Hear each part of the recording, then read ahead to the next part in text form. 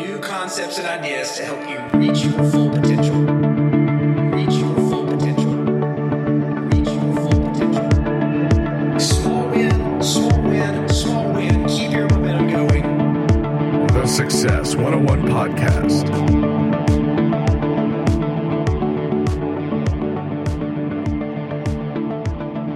And we are back. Welcome, everybody, to the Success 101 Podcast, Unscripted. I'm Jarrod Warren. He is Jordan Earles, and we are so glad to have you guys back with us today. How you doing, buddy? Good. Good morning, everybody. Man, I am so glad to be here. Now, I know you're not as much of a morning person. You've told me that before, but you look like you're ready to roll. Yeah, I've got a lot of Starbucks.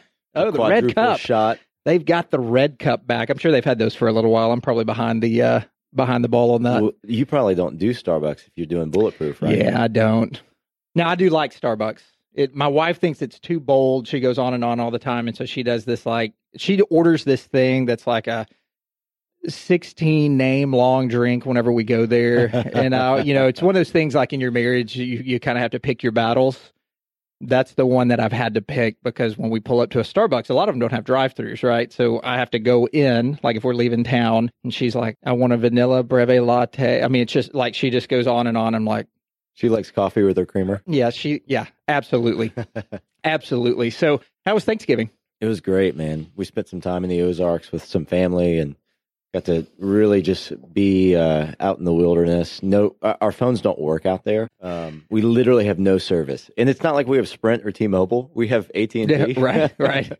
Just nothing works. Nothing. So, man, it's funny. I know you guys were in Arkansas, but you're from Louisiana. Yeah. And I've always thought it's pretty amazing. You know, I'm from Texas. I've lived in Texas, went to school in Texas. I've lived in Houston and Dallas, which are both in Texas. I'm pretty much here, right? I mean, yep. But I've got cousins and stuff that live in both Arkansas, Louisiana. It's funny. Those states are kind of like two countries themselves. Like it's pretty interesting how two states right there next to each other are so vastly different. I mean, do you find that when you go to Arkansas that it's just different from what you grew up? It's a different world. It's funny though. I saw a picture of Louisiana as the rest of the world sees Louisiana. I'd love to see that. And the map, I'll try to describe it the best I can. The bottom half of Louisiana, there's like New Orleans is on the map 4 times. And then the top half is South Arkansas. So like all of Shreveport and Monroe. Yeah, there you go. Which is just a great description of Louisiana. There you go. That's awesome. So yeah, man, we had a great Thanksgiving, just spent time out on the land. Many listeners who have tuned in know that I had the chance back in May to buy the farmhouse that my great-grandfather, grandfather, and dad all at one point lived in. My dad was born and raised there. So had another family member that owned it for a little while, got passed down through a will, and they put a lot of money into it, which is great because I would have never done that. But I walk in now and it looks like Pottery Barn or something on the inside, Restoration Hardware. You know, it's so awesome. And so we just love going up there and spending time. I'm a little disappointed myself, though, because I went into the Thanksgiving season really sternly telling myself, I'm not going to go nuts on eating. And if I ever get sugar diabetes later in life, I think it's going to be from last weekend. Like, I think that was probably the tipping point of where it all kind of started, because I'm all in. You know my personality. Oh, man. And once I had the third piece of pumpkin pie, and then my mom made pecan pie the next night, which is my favorite. My wedding cake was just like 50 pecan pies set No up. way. Like, it's my favorite thing. Really? And so I was like, well, I got to have that too. And I just kept going back. And I was like, well, why stop now? And I just went nuts. I'm disappointed in myself. I went absolutely nuts. So anyway, we got back. You know, the kids are all thrown off schedule and everything. I'm a gift giver. Like, that's my language. If you kind of break down the psychological part of how I operate best, it's gifts. And I love giving gifts. I love receiving gifts. I mean, who doesn't, right? But I just kind of hold that to a higher standard than some people. And so my wife always gets kind of upset with me because Christmas time's coming up, right? And so she's like, "Hey, we need to be on board with what we're getting the girls, and here's some ideas I have." And we try not to just go crazy because we know grandparents are going to give whatever. Well, I'm the one that's always like bringing stuff in, but my stuff's like trinkets and stuff. So I'll go to like Walgreens to pick up a allergy medicine or something, and I'll come home with like 3 or 4 things, like handing it out to the girls. And she's like, "At least buy something quality. Like, if you're going to go get them something." So I walk in the other night, my oldest daughter's laying on the floor. She's like, "Daddy, I did not have a good day at school. My stomach was hurting today." And the 5-period class or something, I don't know what she's talking about. The 5-period class, the boys there didn't want to play with me, and it hurt my feelings. And so she's just like having an adult moment almost, like as a kid, like dealing with emotions. And I'm like, oh, this is going to be so awesome, because I bought these Frozen the movie, these plastic figures. It had like 4 or 5 of the little characters in there, just these little tiny, not tiny, they're probably 3 or 4 inches tall. Just these little dolls, these little figures. And I'm like, this is going to be so cool. So I set them up outside. One was across the street on an electric meter box, and one was on my license plate, like just sitting there. And we went on a scavenger hunt. So I was like, oh, this is going to be so cool. It's going to make her feel better. We go out. I'm giving her clues of where to look, and my other daughter's walking too. And so she finds it, and she gets all excited, and she's like, oh my gosh, and it's like makes the whole day better, That's so and then my other daughter goes and finds hers. So we come back in. She's so excited. She's like loving on the dolls and everything. And then she comes to me probably 5 minutes later. We're making dinner, and she goes, is the head supposed to come off? And she's literally holding the head, and it looked like it just would pop back on, but it didn't. It was made not to come off. And so I go, and so she starts tearing up. Like, she's like, oh, my doll. And I'm like, no, it's okay. We've got super glue, whatever. Yeah. So I start applying the super glue, and I guess it'd been in the drawer for a while, but it was like runny, like water. So I put a little super glue on, and it pours over the whole doll. And so I take a napkin and start wiping it off. And I'm like, look, I've got it back on. It's fine. And I look, and the paint from the doll's dress is coming off in my hand. And I go, and I turn to my wife, not concealing my emotions, and I go, look at this piece of junk. It's so cheap. And now the dress is coming off in my hand, and I hold it up, and my daughter just loses it. She's like, the dress is messed up. So the point of the story here is you can make your kids day by giving them things, but don't buy crap. Yeah, buy something. Don't be me. Buy something that's quality. But anyway, you'll go through those things once your son's born. Probably not to that same emotional level, but 3 daughters, man, it's always a whirlwind of emotion. That is awesome.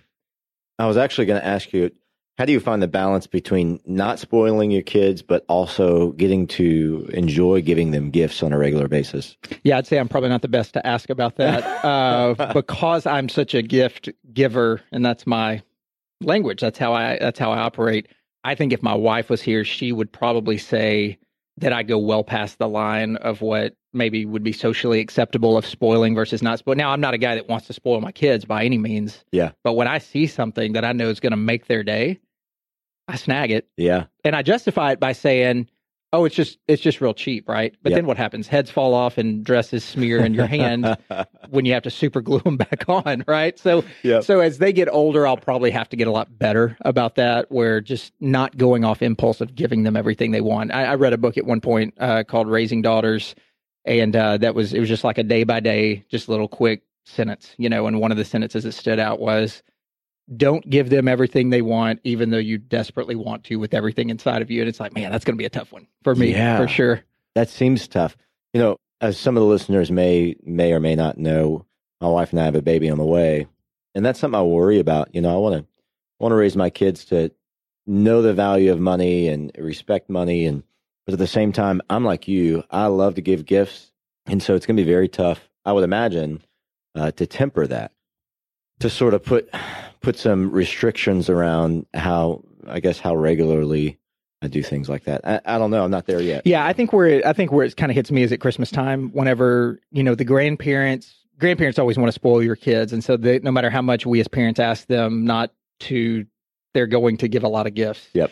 So we've kind of said the last 2 years, Katie and I probably don't need to give as many, not that we gave a ton before, but we're starting to, as they get a little older, and they're still young, right? But we're starting to rein that in a little bit more, just seeing how they react. You want them to be appreciative of gifts. And if you give too many, they're going to start just kind of realizing like, hey, I get gifts all the time. It's not a big deal. And we certainly don't want that to happen. Have you ever seen that video on YouTube about the little kid who gets a present on Christmas of it's a potato or an apple or something? No. And he's so happy. He's like, thank you so much, I haven't Mom. seen that. I'm going to go look that up. It's so sweet. I hope my kids are that, appreciative. Yeah, you can always show that to your kids. Yeah, seriously. Later on. I think, one thing that I find as an interesting topic that I'd love to just pick your brain on, Jarrod, is thinking about where we spend our money and how we spend our money and how we manage expenses. That's something that I really get wrapped up in, maybe even a little bit too much to a fault. I hear a lot about business owners should be more worried about generating revenue than managing expenses, or at least have some balance there. The time that we could be spending generating revenue, if we're spending it just managing expenses, we're never going to generate enough revenue to cover those expenses down the road. And I hear more and more business owners talk about that as I get more business owner clients, as I read more things out there. The days of just trying to, it costs too much basically in our society today to be cheap.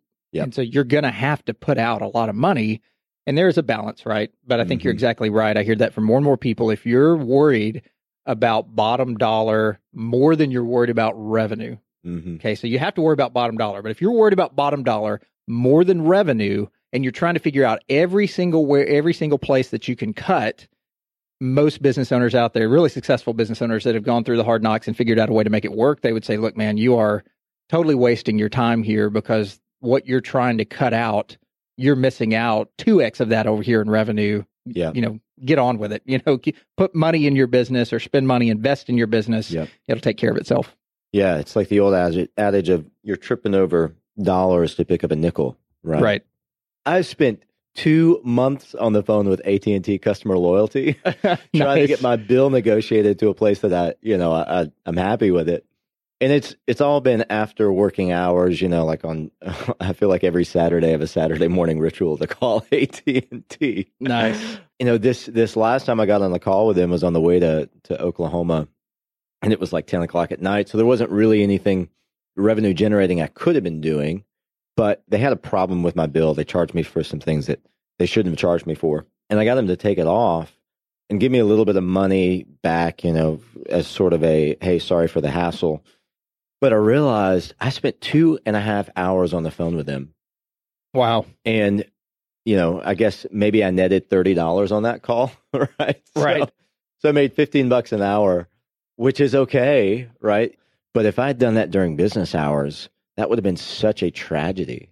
So yeah, it would have been bad. And I don't know how this is going to come across to the listeners on the podcast. I hope it certainly doesn't sound bad by any means, but it's a mindset shift for me. I used to be one of the cheapest guys, it was just ridiculous, and I didn't realize it. I used to think it was smart. I'm like, no, I'm frugal. Yep.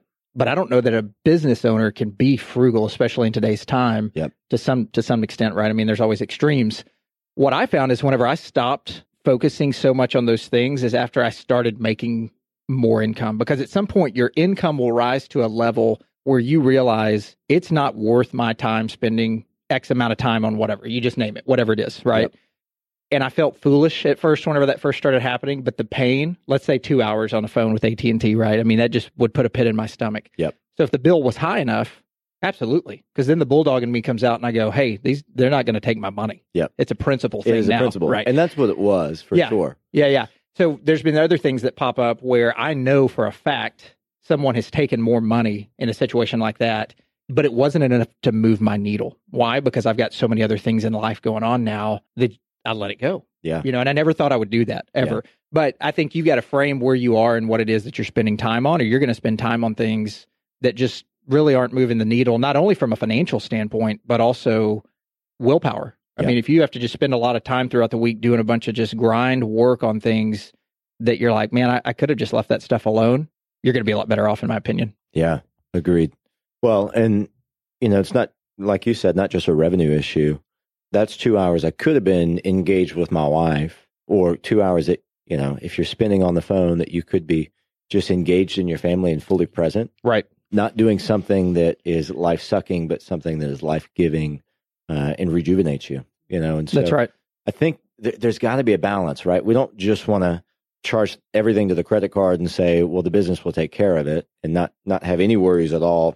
But I do think that at least my personality type, that's one of my biggest struggles. And it's something I just don't know how. I guess I'm learning more consistently how to think more like a business owner and act more like a business owner.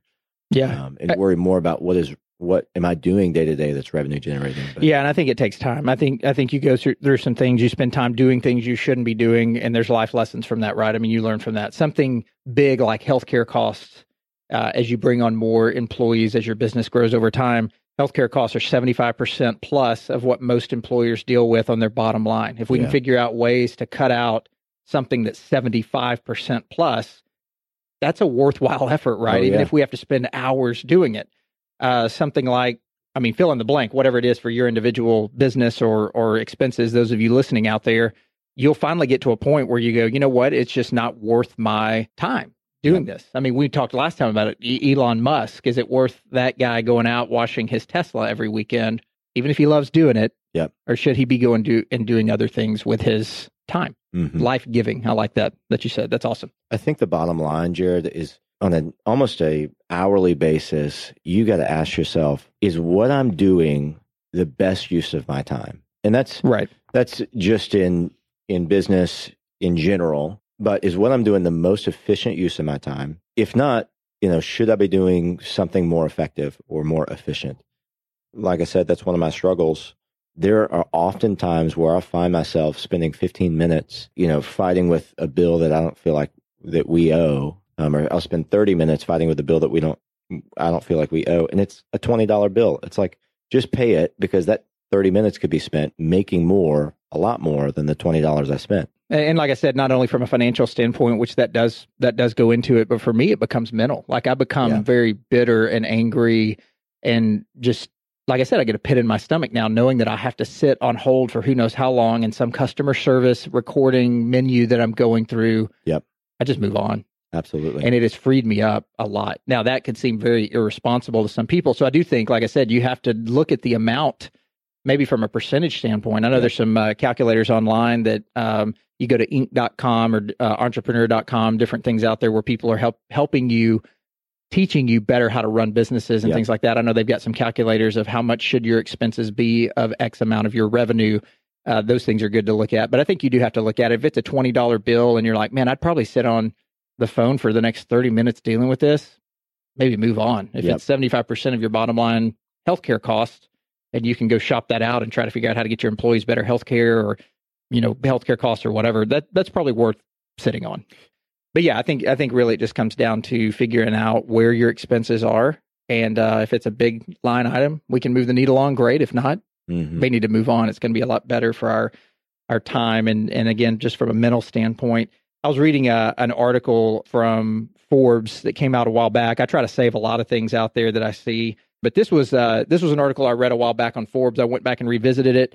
This is by Travis Bradberry, Forbes contributor, but it's 10 things mentally strong people won't do. So I thought that might be helpful to bring to our listeners today, because I don't know of anybody out there that's just like, yeah, man, I just really don't want to be mentally strong. I just kind of want to have my mind in the gutter all the time, right? I mean, if so, you're probably not listening to the Success 101 podcast.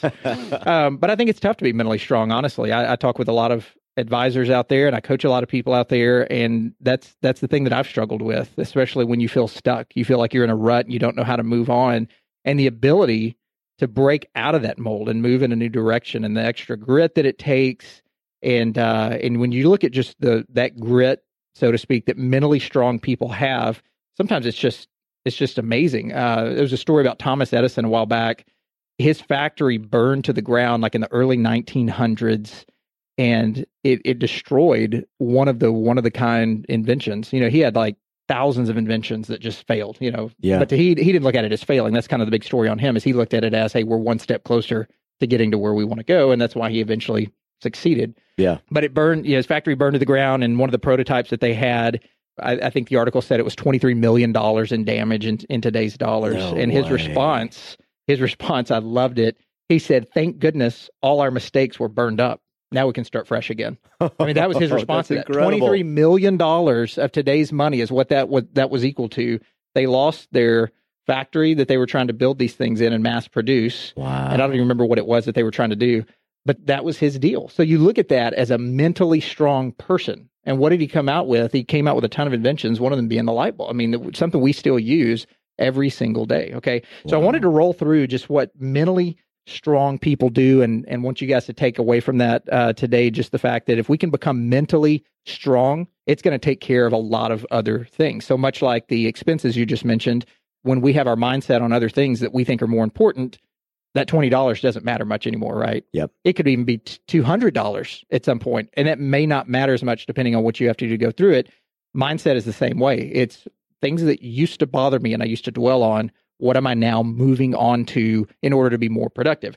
So one of the things on this list is just that. They don't dwell on mistakes. So mentally tough people know that where you focus your attention is going to determine your emotional state. I think we would all agree with that.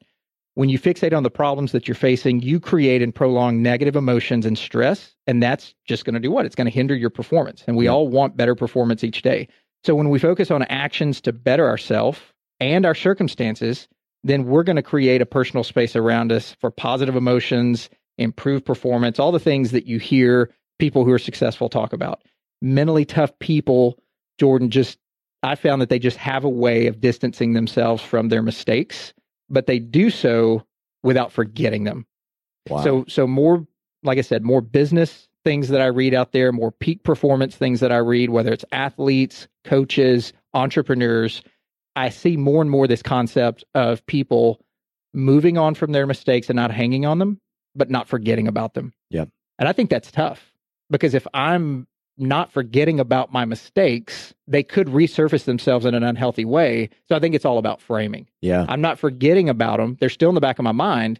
But when they come up, person A is framing them one way, person B is framing them another. Both people are still thinking about those old mistakes, but person A is going to learn from that. I had Lanny Basham on my podcast a while back. He's got a book out many people know, With Winning in Mind. He's the most decorated rifle shooter on the Olympic and World Championship stage in the world. Wow. Very tough mental sport. And he got to a point where he would say, I'm prepared, I'm trained, I'm ready to go. I've rehearsed thousands of times. If he would miss a shot, he wouldn't get down on himself. He would say, that's interesting. Why did I do that? That's interesting. How can I learn from that? So he's not forgetting about his mistakes. He's actually, I guess you could say he's dwelling on them a little bit, but with the proper framework in mind. And so mentally tough people distance themselves from their mistakes, but they do so without forgetting them. And I think by keeping those mistakes at a safe distance, yet keeping them on hand to learn from, they're able to adjust for future success. Wow. So I definitely want to learn more in this new year how to do that, how to take my mistakes and distance myself from them, but not completely forget about them. Yeah. Because that could be bad too if we're trying to forget about all of our mistakes, which, by the way, you can't do. They're always going to come back. We don't use it as a learning opportunity. And we waste, really, in my opinion, we waste a moment there that we could have had a learning opportunity. Number two, we've heard this all of our life. They don't hang around negative people. Yeah. I've heard that for so long. Like, hey, you don't need to hang around negative people. Jim Rohn said, you're the sum of the 5 people you spend the most time with, right? So if we're going to hang around negative people, we know that's bad news. They're going to wallow in their problems. They're going to fail to focus on solutions.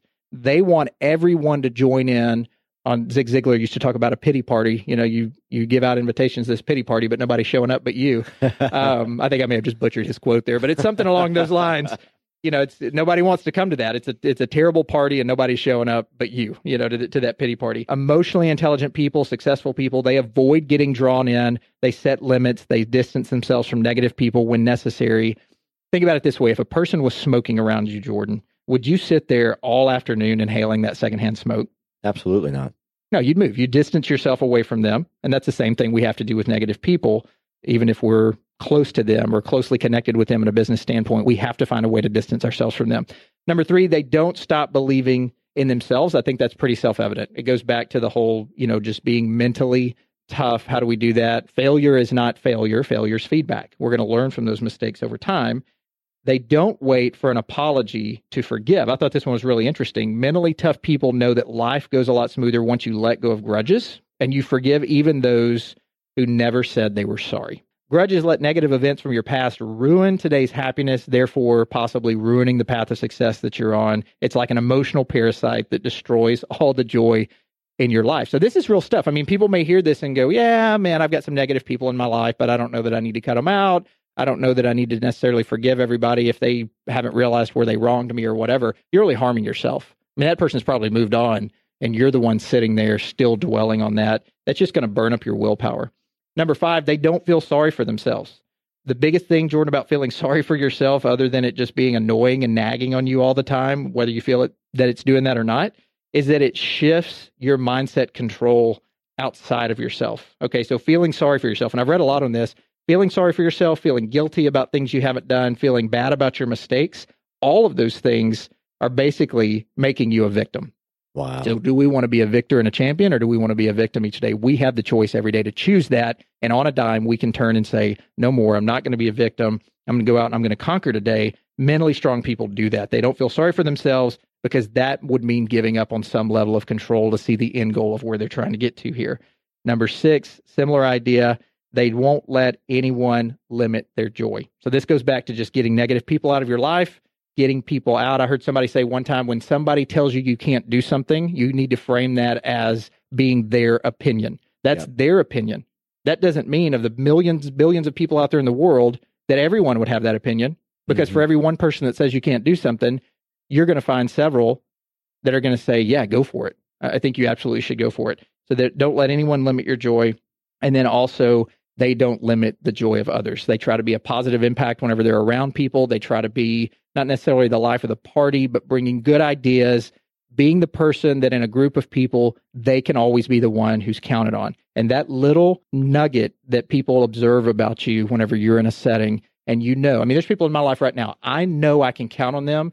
If I called them at 3:00 in the morning, said my house is burning, they would come through for me in some way. Maybe not even financially, but they would be there. They would do things. Business standpoint, I know people that would come through. I often wonder, what are people saying about me? Yeah. When people get together, even if it's not together with other people, if they're just sitting there in their mind thinking about the people that are around them or something they need to accomplish, are they saying, Jarrod's a guy I can count on to get stuff done? If I haven't had the experiences around them in other social settings, they may not think that about me. Right. True. So successful people are always at the forefront of the people. Even if you maybe don't agree with them personality wise, or you have different interests or whatever, you still respect the fact that they can get things done. And they're also not stealing the joy of others by just being a negative emotional drain on everybody that's there. They're coming through. There were a few others that were listed here. They don't get lazy. I think that's pretty self-evident. They also don't get negative. I think that goes back to the point we were just saying there. But I would really just encourage you listeners out there, if you're thinking about this, thinking about mindset, what 10 things mentally strong people do, and just kind of give yourself a litmus test on that. Are you someone that feels like you could be better at being, more mentally strong? I think we would all say that. And if you do, what are you doing to work on that? And are you living up to some of the traits that are on this list? Are you identifying 3 or 4 where you say, look, I'm, maybe I didn't even identify it the same way until Jarrod read that. But yeah, those are definitely things this new year I want to work on. Yeah. It's kind of like a quarterback, an NFL quarterback that throws 2 interceptions in the first quarter and then comes back, from behind and is just laser focused on moving the ball up the field. Dude, that's crazy. I used that yesterday morning in a group meeting that I had here. Really? Absolutely. That's awesome. So weird that you just brought that up. Yeah, so I was talking to my team yesterday, and we were talking about some mindset stuff. I can't even remember the moment what we were on, but I gave that example. I said, it's always amazing to me, the mindset of an NFL or college quarterback. Mm-hmm. Big game, he's a great quarterback. He's prepared. He's put in the time, just as Lanny Basham said, but he goes out in a big game when the team really needs him, and he throws 2 back-to-back interceptions. Yep. Everybody's griping, complaining, oh my gosh, I can't believe he threw those passes. But the very next series, you need him to show up and perform again. And it's always been amazing to me, those guys, they throw 2 back-to-back interceptions, and they step up, and on the next drive, at some point in that drive, they'll launch a 45-yard, 50-yard bomb down the field. I'm like, what in the world is going on in his mind? I'd pull back, and I'd probably hesitate. I'd start trying to scramble around and run because I just don't want to let that ball go, right? Yep. Can we remove ourselves from that mistake almost and say, well, that's what I was, but that's not what I am now. That was the old me, right? I'm going to learn from the old me, but I'm a different person today than I was 5 minutes ago, or I'm a different person in this moment than I was a day ago. You were talking about Thomas Edison earlier. I have a lot of respect for people that are visionaries and are creators and inventors. And there's a neat story. Are you familiar much with the creator of 5 Hour Energy? I'm not. Man, this guy, he's an Indian man, and I'm going to butcher his name. I think it's Manoj Bhargava. Who knows? That sounds right to me. But he's the founder of 5 Hour Energy. He's from India. He grew up, I think, in Pennsylvania. I wonder if he made any money on that little endeavor. 5 Yeah, Hour I don't think he made any money. By 2012, they were doing a billion in sales. So there's this documentary about him called Billions in Change. And he pledged, I think it was 99% of his net worth to improving the well-being of the underprivileged. which is just like that to me is just incredible. So basically what he did is he hired the most brilliant minds, engineers, thinkers, inventors, and basically said, I want to solve three problems. I want to solve the problem of healthcare. I like to solve the problem of sustainable energy and then water. And so he said, here's basically 99% of my net worth, go do it. And so they came up with a number of inventions, one of which solves two of those issues. They built a bicycle, stationary bicycle like what you would have in the gym, and you pedal this thing, and 1 hour of pedaling could power a small house for a whole day. Wow. So, it solves a healthcare issue. If we can get some more exercise, right? It's good for the body, but also gives enough energy for a whole family to live with the lights on. Pretty incredible. I mean, that's the idea. An idea like that could be mainstream in a few years. I could imagine LA Fitness utilizing that as a way to generate revenue why not? for them. I mean, why wouldn't we do stuff like that if we got the technology to do it? Absolutely. Tesla, just a little side topic here. Tesla, I saw an article that I read this past week. Elon Musk is doing this whole thing with solar panels on top of the houses, yep, where your shingles are basically, instead of just putting one giant solar panel like a lot of people do, or a grid of them, he's doing it like your shingles are all solar panels. And they just basically powered an entire island for like the next 5 years or something like that. I hope I'm not screwing this up, but it's like they just stored up enough energy to power this island somewhere out there in the Pacific for the next 5 years. No way. After capturing enough sunlight to do that. So, I mean, you start seeing these revolutionary things like you're mentioning there, where we're going to have technology to utilize things like gyms, like you mentioned, gyms powering up and storing energy for certain things, which is really cool. Yeah. And I don't think that everybody is created to be an inventor. I don't have a ton of creative ideas in my bones, right? Yeah. But I do think that there is something to being excellent and saying, like what you say, what is your why? We have to know what our purpose is in life and what we were put on this earth to do, and having a purpose and having a why is so incredibly powerful. Yeah, absolutely. And the thing my good friend Curtis Estes always says is that with a big enough why, the how doesn't matter. Yep. Because you're going to not let anything stand in your way. You're going to figure out a way to get things done. Yep. If the why is big enough. I find that most people's why is not big enough. Yeah, and as far as that documentary Billions and Change goes, it's extremely enjoyable to watch. There's a number of other inventions that are pretty revolutionary, in my opinion.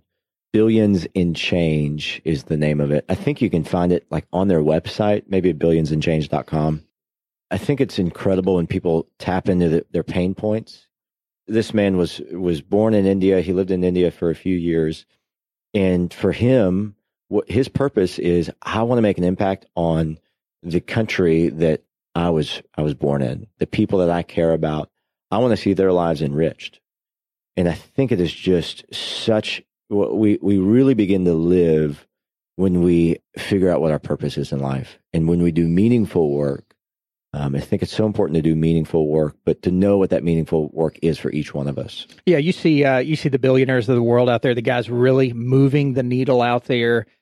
A lot of what they're doing today and what keeps them driven really doesn't have anything to do with their business. You look at Warren Buffett, you look at Bill Gates, you look at just a lot of these people out there who have made mega wealth. So much of what they talk about now when they get interviewed, or they talk about in not necessarily TED Talks, but some forum like that where they're giving like a forum talk out in front of a group of people. They talk very little about their company. Yep. And I don't think it's because they're not interested in talking about their company. I think it's just because their why is bigger. And so that's a really cool idea. I'll definitely go check out that documentary, but expanding your mind and expanding your thinking. Imagine this guy. I don't know anything about the 5-Hour Energy creator. We can't even really pronounce his name here, right? But he grows up, but he goes and creates this little tiny thing, 5-Hour Energy, that people buy by the billions of units. And then he takes that and says, you know what? I had some success in that, but here's my real impact that I want to have in life. So much so, I'll give 99% of my wealth away. Yeah. So I think that's really interesting. And basically just talking about using the resources also that you have to make a big difference kind of makes me think about time. Time is always one of those things that I've complained about as just being a fleeting thing. And people always told me, hey, wait till you have kids, time's going to fly by even faster. And I'm like, okay. You don't realize things until you're in the moment. But I've certainly seen that to be the case. I read an article a while back. I can't even remember where I saw or when I saw it. but it's basically talking about how there's more than enough time when you use the time you have. So that just seems like it's not a very revolutionary concept, right? It's like more than enough time when you use the time you have. There was a book out there that I've referenced before, The Magic of Thinking Big by Charles Schwartz, and he breaks down time in a day. It's kind of a fascinating chapter where he goes through every minute of things that you could be doing in the day. And he says, if you sleep 7 or 8 hours a night, if you work 8 hours a day, if you do this, if you do this, if you do this, if you do this, he goes through all these descriptors of things that people could do. At the very end, he says, you would still have another 2 hours a day, even if you just want to sit in front of the TV and do nothing. Really? Yeah, it's kind of interesting. So I'd encourage you guys to go get that book, The Magic of Thinking Big by Charles Schwartz. But I think most people are so busy that they don't really notice the things that they need to be doing around them. I know I've been caught up in that and would say to some level, I'm still caught up in that a little bit. The day just flies by. There's certain things that I look at the end of the day and go, man, I got to leave. I got to get out of here. But I didn't get everything accomplished. What happened? Well, I didn't time block properly. I didn't write down my ideal day. The concepts that I hear out there about now, whenever I read about time, is that we can learn how to truly use the time we have to where we can look back at each day and be really proud of what we did. I've always talked to my advisors here that I'm coaching and my private clients that I coach about just feeling guilty when you drive home each day. You could be single and feel guilty, or you could have a family of a ton of kids at home. Yep. Either way, you're sabotaging your mindset and what it is that you're working toward. And I think the cost of not getting control over our time is way bigger than we realize because we can't see the future. We can't see what's out there that we could have accomplished, but that we're either setting bad habits, getting in negative mindset, whatever, and we're not going to be able to accomplish the things that we maybe could have. Who we are today and what we're locking into our mind, who we'll become, what we're going to accomplish in our days ahead, how deep our relationships are. If you don't feel like you have time during the workday, you're probably not spending a lot of quality time investing in other relationships or other things that you ultimately would say you value most, that are way more important maybe than work. Dan Sullivan, strategic growth coach out there. I don't know if you've ever seen any of his stuff, but he's just been around for a long, long time. And I've just read so much of his stuff, but he's got a quote that says, wherever you are, make sure you're there. And it's just awesome. It's just such a simple quote. And it's like, people read that and go, oh, that's cool and move on, or whatever. But really, wherever you are, make sure that you're there. And so most experts out there would say that awareness really is the first step of getting back control of your time. What are you doing right now? Are you fully engaged in maximizing that time, or are you doing something else? So whether it's work, be in work. If you're with friends, be with friends. If you're having a conversation with your wife, be there, like be all in. And I think it's just amazing how bad we've gotten at being present, myself included. Like I'm pointing a big finger right back at me. Well, it's tough too, because a lot of us have been raised in the world where we're trained to do 4 things at once, right? And be good, quote unquote, multitaskers, right? There's a lot of studies that say multitasking is not effective. No, right? It doesn't even exist really. Most psychologists would tell you, you're just task switching. Like you can't really take on 2 things at once. We've got Facebook up and we've got our work up and we've got, 4 or 5 different browsers going at once. We have 3 or 4 different tasks. How can you be present in what you need to do if you've got 100 different things going on? Right. If your brain can't focus on the one thing that's the most important because you've got 5 things in front of your line of sight that you need to tackle. Yeah. I read something once that said, unless it's truly automatic that you really have to you really don't have to use any brain power for, and they gave the example of walking and chewing gum at the same time. Like those 2 things, your brain can comprehend and kind of be fully all in. Yep. I can be fully all in walking forward and fully all in chewing this piece of gum, right? Yep. Doesn't take a rocket scientist to do that. It's automatic. Anything, though, that's going to take any level of significance or deep thought, even if it's not a big monumental task, but it requires you to be focused on it to some degree, they argue you cannot multitask. It's not even a real thing. You're just task switching. Other things that I've read talk about how you spend your time. Good things are around us constantly, and everything that we say yes to, we're going to have to say no to something else. So I think a really good takeaway for our listeners is that in any situation that you're in, you've got to ask yourself, is this the best possible use of my time? Is this the best approach at tackling this thing, whatever it is that I'm trying to do? Or am I settling for less? And if something is not a resounding, yes, absolutely, I'm doing the right thing that's going to be the most valuable and fulfill me right now, then you've got to say no to it. And so many entrepreneurs, successful people, people that are striving for success that I've interviewed, talked to, coached, whatever, their big aha moment was whenever they started saying no to more things and more people. And many times I think that would make us feel like we're shutting people out, which you kind of are, right? But it would make you feel cold. It would make you feel like a jerk. It'd make you feel like whatever. But saying no today is going to free up so many more opportunities. If you're not 100% behind what you're currently doing, or if you're doing it just out of obligation, whatever, you've got to say no to it and you've got to stop doing it. That's going to free up more of your time during the day. Because good is the enemy of great. That's right. Jim Collins, we could read that book, all day long. But every situation that you're kind of in a fork in the road, so to speak, you've got to be consistent with your actions. And consistency toward success, as we're talking about here, should be choosing something that's going to be more well worth your time, even if it's the harder road. So I've read some things recently about it's always easy to choose the easier road. You might even think you're taking on more on your plate and being more productive by just doing all these little easy tasks. That could be avoidance of diving into the hard stuff you need to do. But the hard stuff may be your resounding yes, that is absolutely the best use of my time. And so you have to attack it. And you're going to look back on that with satisfaction after you do it. Yeah. I stay pretty laser focused on my calendar. My calendar stays really, full. Every minute of every day is pretty much blocked off. And my kind of mantra is what I'm doing, is it generating the most revenue of what I could be doing? And so for me, I've got windows of time that are blocked off on my calendar to just kind of set appointments for the next week. I don't ever have to worry about my calendar not being full, which I think in our business is sort of the most important thing, is that we're seeing our clients and that we're growing our client base.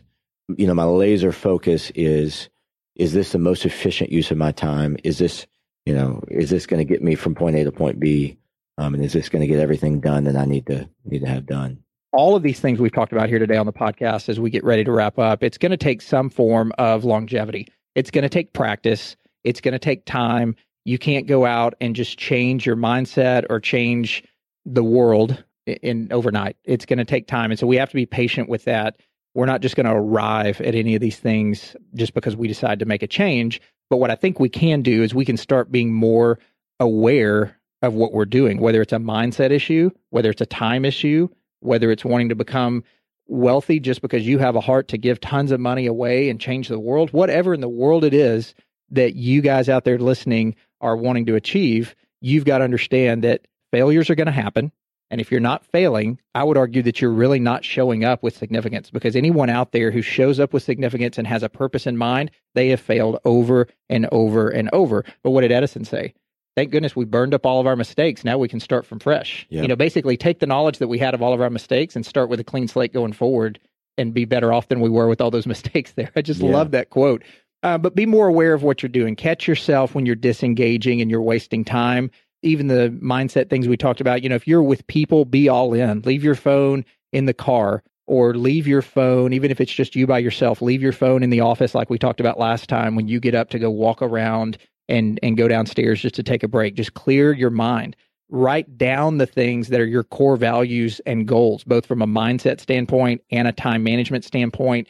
Stephen Covey, I talk about the 7 Habits all the time. His book, he talks about imagining your 80th birthday party. Who do you want to be there at the end of your life celebrating life with you? What will you have wanted to accomplish? And this vision determines what is good in your life, what is better, and then what is best. And you can really frame what activities you should be doing.